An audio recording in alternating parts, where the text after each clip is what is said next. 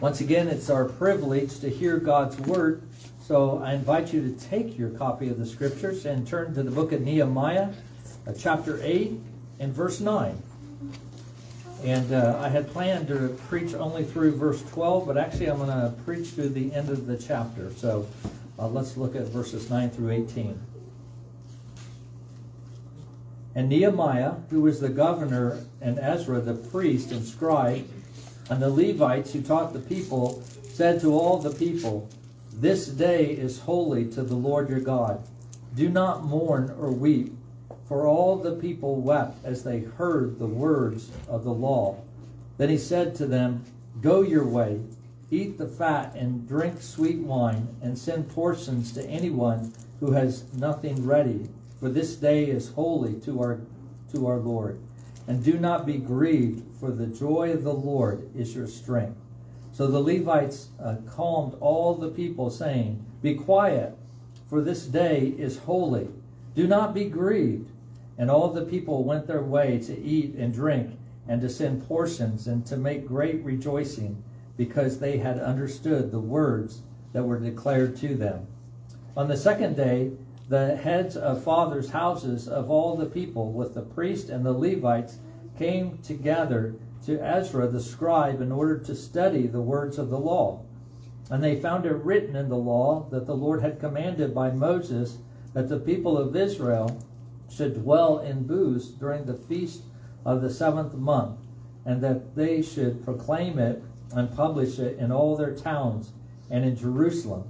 Go out to the hills and bring branches of olive, wild olive, myrtle, palm, and other leafy trees to make booths as it is written. So the people went out and brought them and made booths for themselves, each on his roof, and in their courts, and in the courts of the house of God, and in the square at the water gate, and in the square of the gate of Ephraim. And all the assembly of those who had returned from the captivity made booths and lived in the booths for from the days of Jeshua, the son of Nun, to the day the people of Israel had not done so. And there was very great rejoicing. And day by day, from the first day to the last, he read from the book of the law of God. They kept the 7 days, and on the 8th day there was a solemn assembly according to the rule. The grass withers, the flower fades, but the word of our God will stand forever. You may be seated.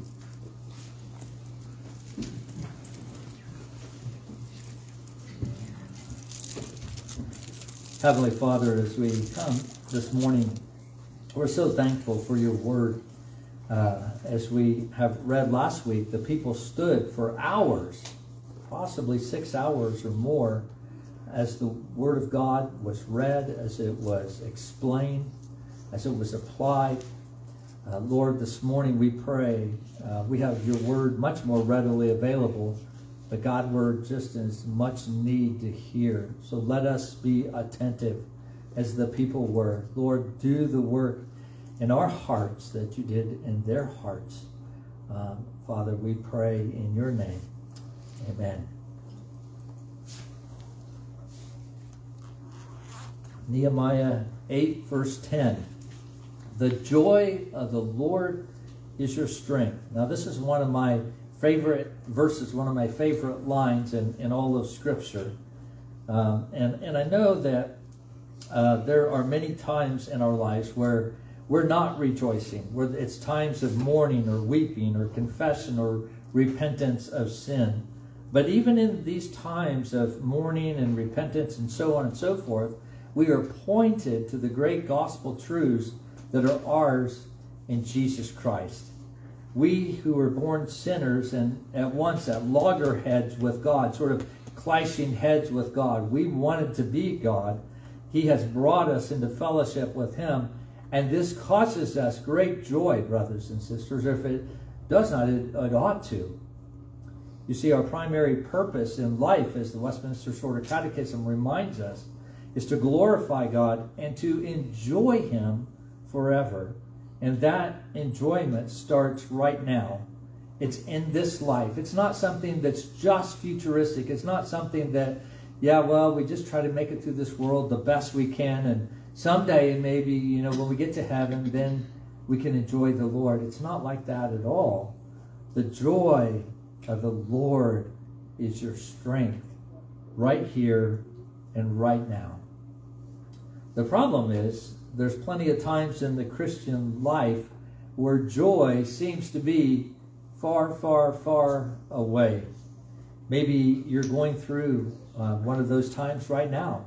Maybe this morning is not a time of great rejoicing for you. Sometimes those times that test our joy can be quite lengthy, sometimes even lasting days or months or even years for the Christian. And of course, we can have a lack of joy for many reasons. One, if you have allowed sin to get a foothold in your life, then that would hinder your fellowship with God and may steal your joy. But it may be that you are faithfully walking with the Lord and you are struggling with joy. But because maybe you're going through trials and difficult circumstance. I know there's many in our congregation that have health issues that they're wrestling with. These are daily things that they have to live with. Or maybe you're encountering difficulty at work, or maybe things going on in your home. There are many things in life that may seek to steal your joy. And part of you wonders, if the joy of the Lord is my strength, then where is my joy? How do I find this joy, especially in the midst of the trials or the sin that has hindered your relationship with God? And Nehemiah teaches us how the joy of the Lord belongs to us. We are called to rejoice in the Lord. We're going to look at 4 reasons that we are to rejoice in the Lord. And the first I want us to see, the first reason to rejoice is that you are God's people. You are God's people. Look at verses 9 through 11. And Nehemiah, who was the governor, and Ezra the priest and scribe, and the Levites who taught the people, said to all the people, "This day is holy to the Lord your God. Do not mourn or weep." For all the people wept as they heard the words of the law. Then he said to them, "Go your way, eat the fat and drink sweet wine, and send portions to anyone who has nothing ready. For this day is holy to our Lord. And do not be grieved, for the joy of the Lord is your strength." So the Levites calmed all the people, saying, "Be quiet, for this day is holy. Do not be grieved." Now, 3 times in this verse, Nehemiah states that this first day of the 7th month is holy to God. And the reason for that is because it's the start of a series of festivals in the Jewish calendar. Festivals that remind the people of who God is, what he has done for his people, and who they are. You see, the people were mourning and weeping because they had just heard the word of God and it had cut them to the quick. Now, I think it's interesting. We have so many copies of the word of God. I think I shared with you last week that I have over 90 different translations of the Bible on my computer Bible program alone. And yet, for these people, the Word of God would not have been readily available. So to have an extended amount of time where they could stand and they could listen to the Word of God being read would be like oil being poured upon their soul. And as they heard the Word of God, they were weeping because it cut them to the quick. Sort of reminds you of Peter in Acts chapter 2, verse 37. Peter is preaching to the people on the day of Pentecost, and this is what we read in Acts 2:37. "And now when they heard this, they were cut to the heart and said to Peter and the rest of the apostles, 'Brother, what shall we do?'" They go on to say, "What must we do to be saved?" And so Ezra has been reading the Word of God, but in many ways, the Word of God, I guess you could say, was reading the people. The Holy Spirit was using the Word of God to convict God's people of their sin. Now, this raises some good questions for us this morning. How do you respond to the Word of God? When you hear it preached, when you read it in your personal worship time, maybe your family worship, maybe as you're listening to it on the radio or on some podcast or something, how do you respond to the Word of God? Do you know anything of this kind of conviction over your sin? Have you ever experienced the Scriptures searching and exposing work, rendering you almost naked in one sense before God? You just feel like your life is being laid bare, that God is looking into your soul and He's seeing you for who you are. Does the Word search deep into your heart, exposing not only what you do and don't do, but also even the motives of your heart, even showing you who and what you really love? Once the Word enlightens our hearts, do we hear it and heed it? Does it bring change to our lives? Are we like the people of God in the fall of 444 BC, to not only hear the Word, but to be pierced by it and moved by it? There's no true experience of grace without this unmasking of our sin by the Holy Spirit. And He uses the Word of God primarily to do that.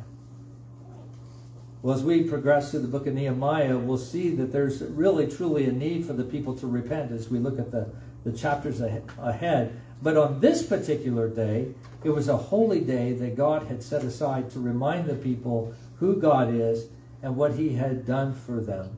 It's much like we would celebrate today the Christian Sabbath, to have a day that's set aside where we could just focus on who God is and what He has done. We could worship Him and we could praise Him. I have to say, I'm amazed how popular it has become for Christians to seek to explain away the Sabbath day. It almost seems like it's a badge of courage if I could throw off the Sabbath day and to say that no longer applies to us as the church, when the Lord has given us this glorious day that we might set aside all the cares of life. We might set aside our work and going to the grocery store and all the things that just sort of clutter up our lives in some ways, and just have a dedicated time to worship and to praise Him and to reflect on who He is and what He has done for us. You see, holiness and joy are inseparably related to one another. One of the things that characterizes the kingdom of God is joy.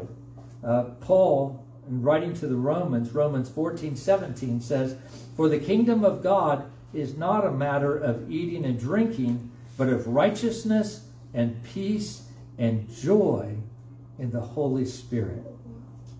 You see, as we live as citizens of God's kingdom and God rules over our lives, joy is the outcome for the believer. But often we fail to experience joy because maybe our understanding of joy is unbiblical. And I would encourage you to go back. I think it was on October 8th, when Noah actually in Sunday school taught on joy.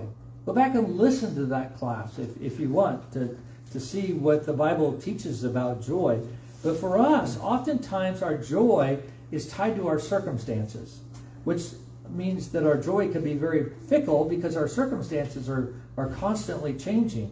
It also means that a significant portion of our lives will be joyless due to the trials and the difficulties of living in a fallen world. But our Father has more for us. He wants us to know a joy that's not tied to circumstances, but that's rooted in Him. That's rooted in Him and what He has done. If we are to have joy, we must grasp the truth that the fruit of joy is not rooted in circumstances, but in God's goodness and ultimately in God Himself. So why the Feast of Trumpets? Why is that to be a holy day, a day of joy?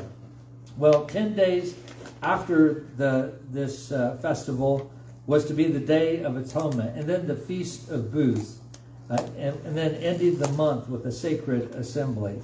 And all of these different feasts, all of these different times that were set aside pointed to the reality that the Jews were the blood-bought people of God, that they were his people.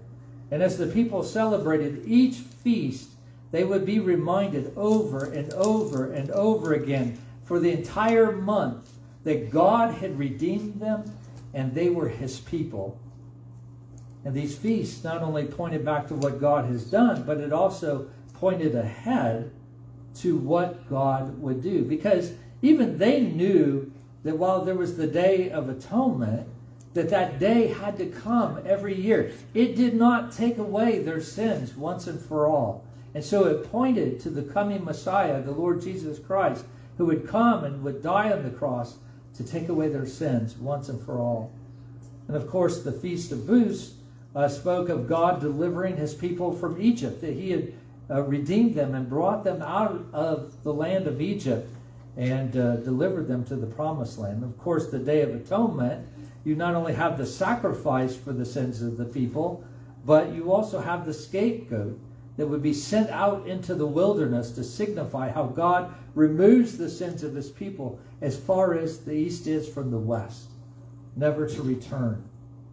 And so the Jews would have been reminded that they were the people of God to whom the promises of God had been made.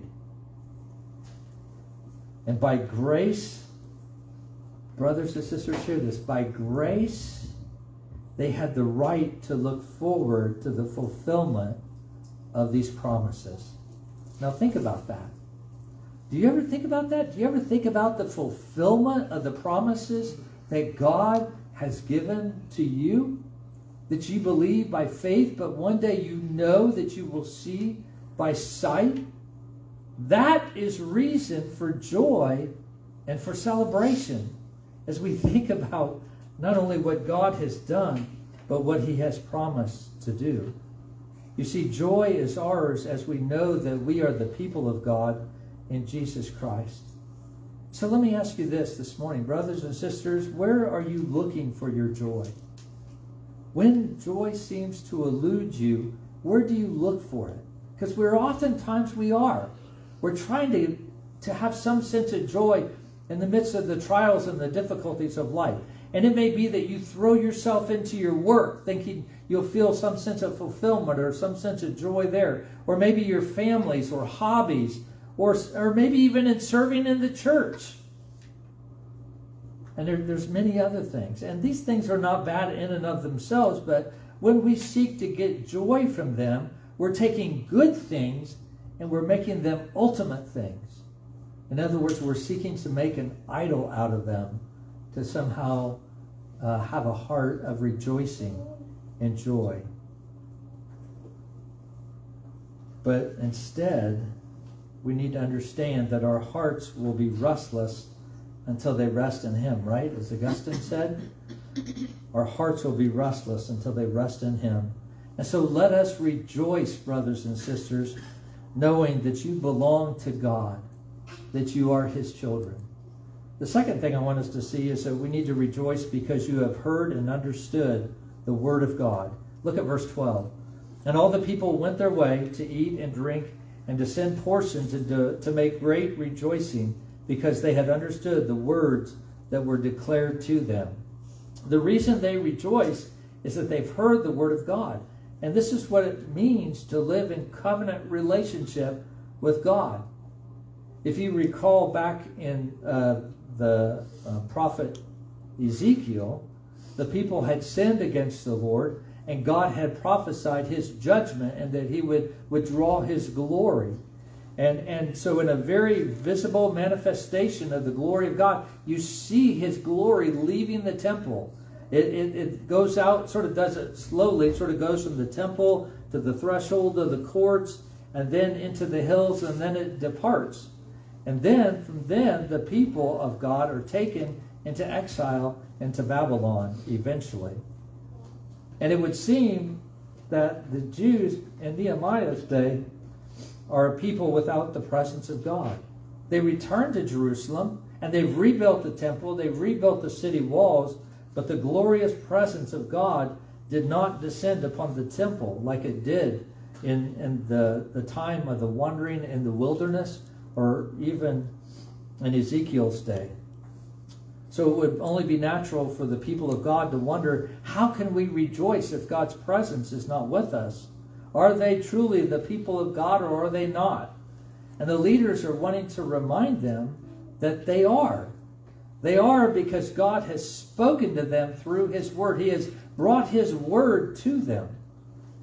They are living in covenant relationship with God through the written Word of God.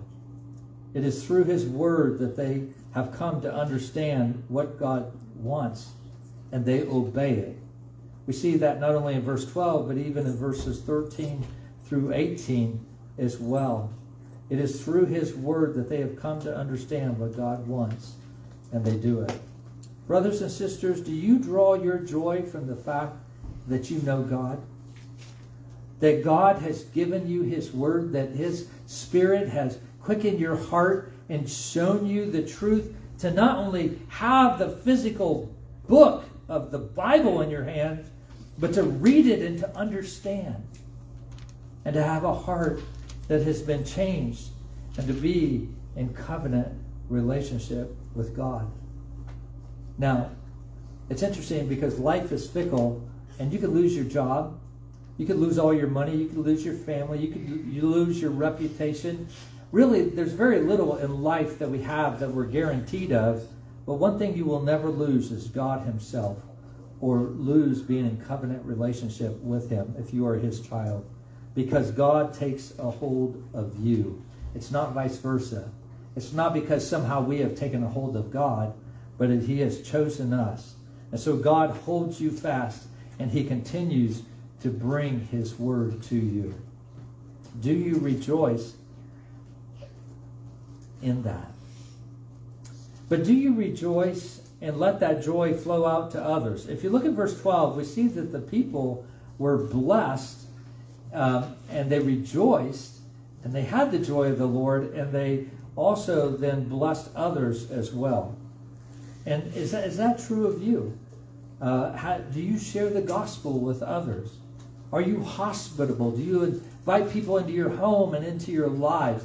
That's a big deal these days. People aren't usually that open to invite those from outside their home to come and to enjoy the blessing of their home with them. Do you share the things of God that God has given you with those around you? Rejoice and be willing to bless others.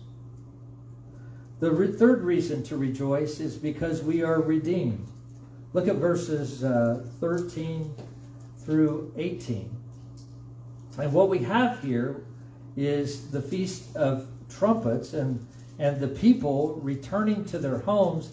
And then on the second day of the month, the heads of the households come back to Ezra to study the law of God some more. And they discover that they are to keep the Feast of Booths, and so they do that. They hear and they obey. It's just that simple. And when God's Word reminds us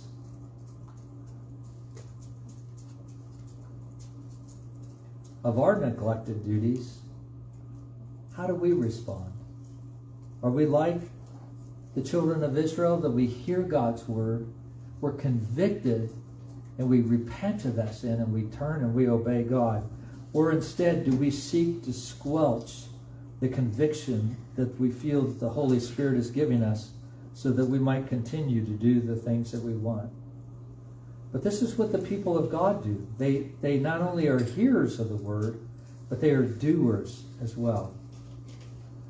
And as we mentioned earlier, the significance of the Feast of Booths is that the Feast of Booths is a visible representation of God's redeeming work, of how He brought His people. He redeemed them out of Egypt, and He brought them into the Promised Land. And they are reminded in this celebration of the Exodus how God brought the people to Himself. They're reminded that they have been redeemed. And so while they had to maybe rough it for a little while to live in these makeshift shacks, it was a feast of great rejoicing, because it recalled what God had done in redeeming them. Look over, if you would, to Deuteronomy chapter 16, verse 13. Deuteronomy 16, verse 13.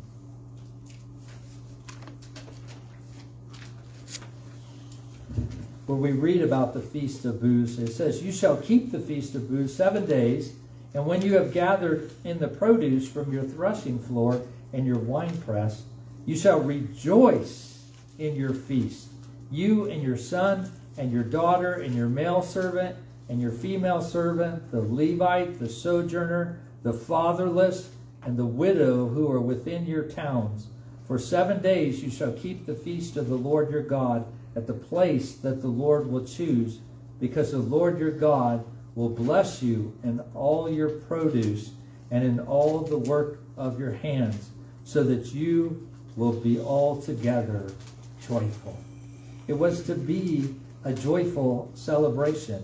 It's much like the Lord's Supper is for us as Christians.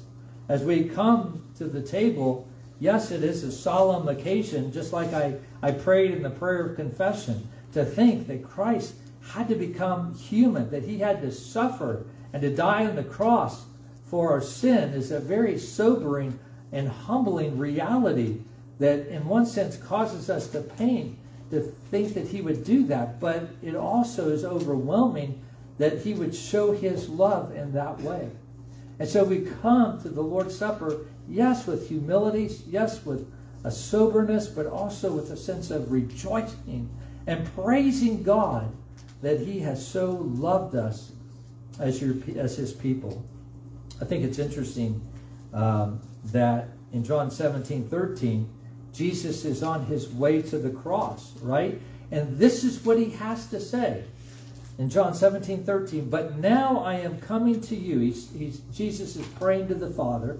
"But now I am coming to you, and these things I speak in the world, that they may have my joy fulfilled in them." As Christ is coming to the cross, he's coming to the cross that we may have joy. And we may be rejoiced at the work of redemption that he has done for us. You see, for the Israelites, that was a future event that had not happened yet. But for us, we look back at the reality of what Christ has done. So, brothers and sisters, let us rejoice that we are redeemed in the blood of the Lamb. But you might ask, and kids, you may feel this way sometimes too. You might say, "Well, Pastor Rick, but how can I rejoice when I can't see God, when I can't see these things?" Well, Peter, he wrestled with that question in 1 Peter chapter 1 and verse 18. And he said, "Though you have not seen him," that is Jesus, you have not seen Jesus, "you love him. Though you do not now see him, you believe in him and rejoice with joy that is inexpressible and filled with glory." The way that we rejoice in Christ, although we don't see him, is by faith. As we know his promises are true. By faith we believe in the Christ that is presented to us in the gospel. By faith we believe in Christ who is presented to us in the Lord's Supper. By faith we believe in Christ who dwells in our hearts by faith, by his Holy Spirit. And as you do so, you rejoice. Even though now you don't see him, but one day that faith will give way to sight. And won't that be a glorious day when we see him and we can rejoice face to face? Well, the fourth reason we rejoice is because we are a pilgrim people. In verses 13 through 18, where it talks about the Feast of Booths, yes, it is a reminder of God's redemption of his people, but it's also a reminder of the reality that the people of God are a pilgrim people. They were reminded how they journeyed with God through the wilderness to the promised land. But their inheritance, we oftentimes think, is the land. And even in our language today, as we were reading the scriptures, there was sort of that sense in the Old Testament reading that inheritance was the land, but the inheritance was more than that. God himself was their inheritance. So why were they going to the promised land? They were going to the promised land that they might dwell with God.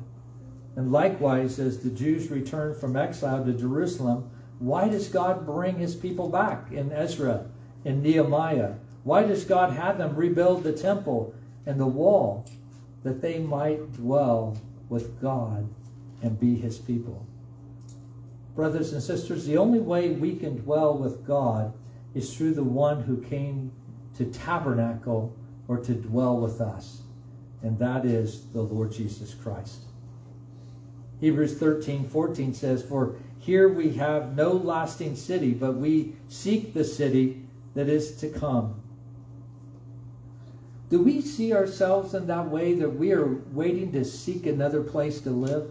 Do we live as pilgrim people looking for a better place to dwell with God through Jesus Christ? Maybe one of the reasons we lack joy, oftentimes as Christians, is because we do not live much like pilgrim people.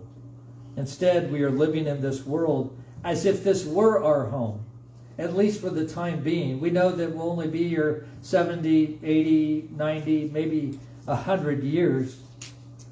But as we live here, do we feel way too comfortable to think we are home here on this earth? And so therefore, when we do that, do we seek our joy in the things of this life?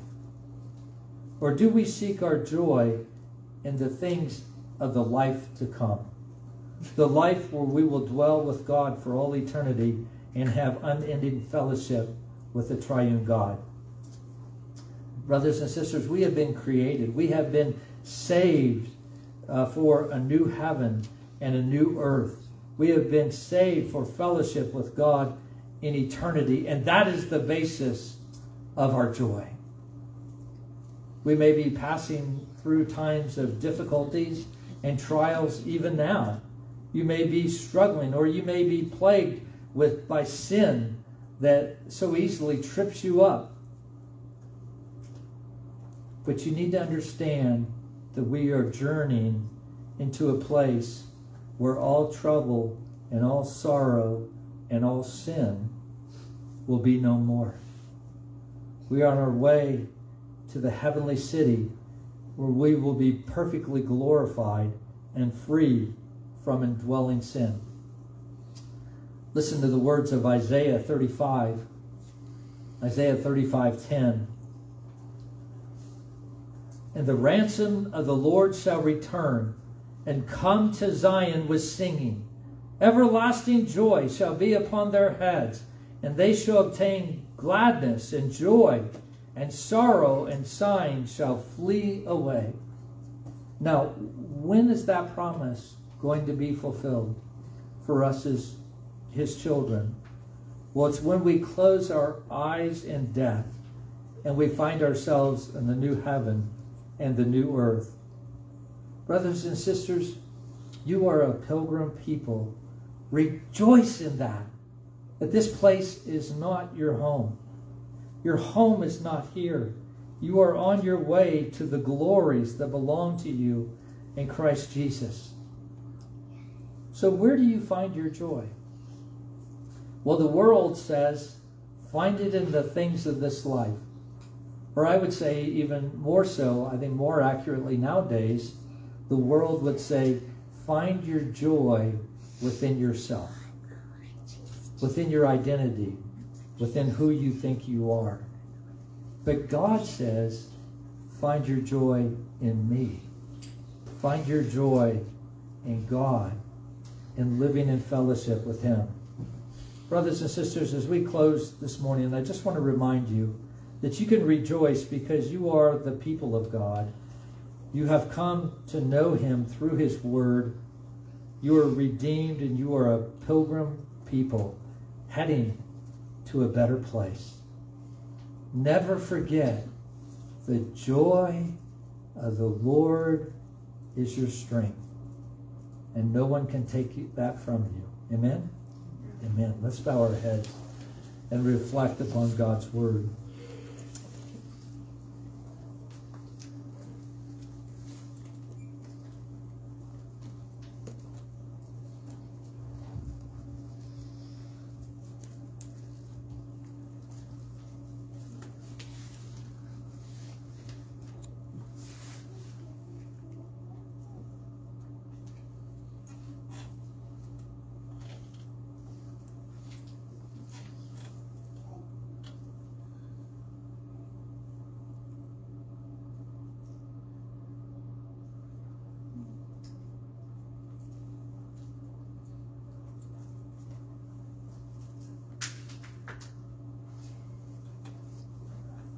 Lord, we may jokingly sometimes say that we, as your people, do not have joy because we're Presbyterians and we're the frozen chosen. And so that just sort of insinuates there's a sense of joylessness. But that's not true. That is so not true. Lord, as we see the saints who have gone before us and see the great love that they had for you and the joy that they have as your people who have your word, who have been redeemed and are looking for the time when they will be with you face to face. Oh Lord, may we be such people. God, may you work in our hearts to cause us to rejoice in you, to delight in who you are. Oh Father, cause us to love you more, to reflect more carefully and deeply upon the promises and the realities that we have in Jesus Christ. And Father, I pray that we might be like the Jews, that we would share these glorious things with those around us. That, Father, we would be your witness and your testimony to others, that you might add to the number of those in this local body who believe in the Lord Jesus Christ, that there would be those who would come to faith and to believe in you. Oh, we thank you, O God, and we pray all these things in your name. Amen.